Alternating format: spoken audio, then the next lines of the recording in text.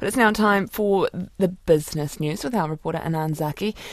Kia ora. The focus today is the first half-year fiscal update and the government's mini-budget.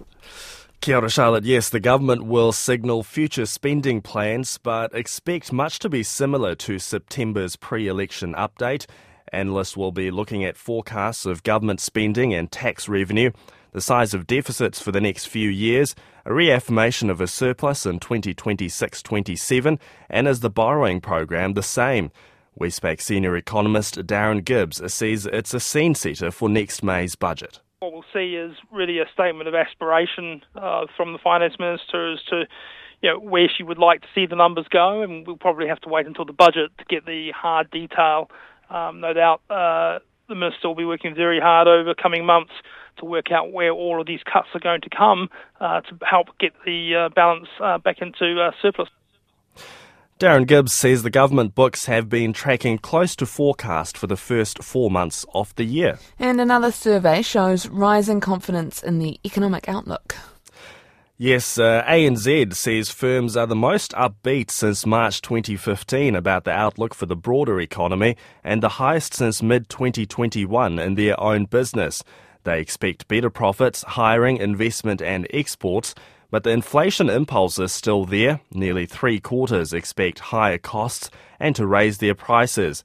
Chief Economist Sharon Zollner says that won't please the Reserve Bank. They'll be wary of potential second winds. Fiscal policy is still very stimulatory and we're experiencing enormous population growth. So it's a bit too soon to say job done, let's cut, but it is looking much less likely that they will need to hike again.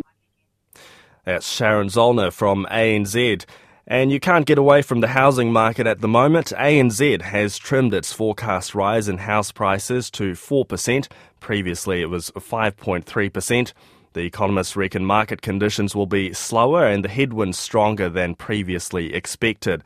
And the ANZ has also trimmed some of its lending rates. 2- and 3-year fixed rates dropped 20 and 14 basis points respectively. It's also lowered some term deposit rates. Looking to the markets, Wall Street's main indices in the green. Local top 50 index surged late to close up 52 points, 0.4%, 11,617. Kiwi dollar 62.7 US cents, 92.7 Aussie, 49.2 pence.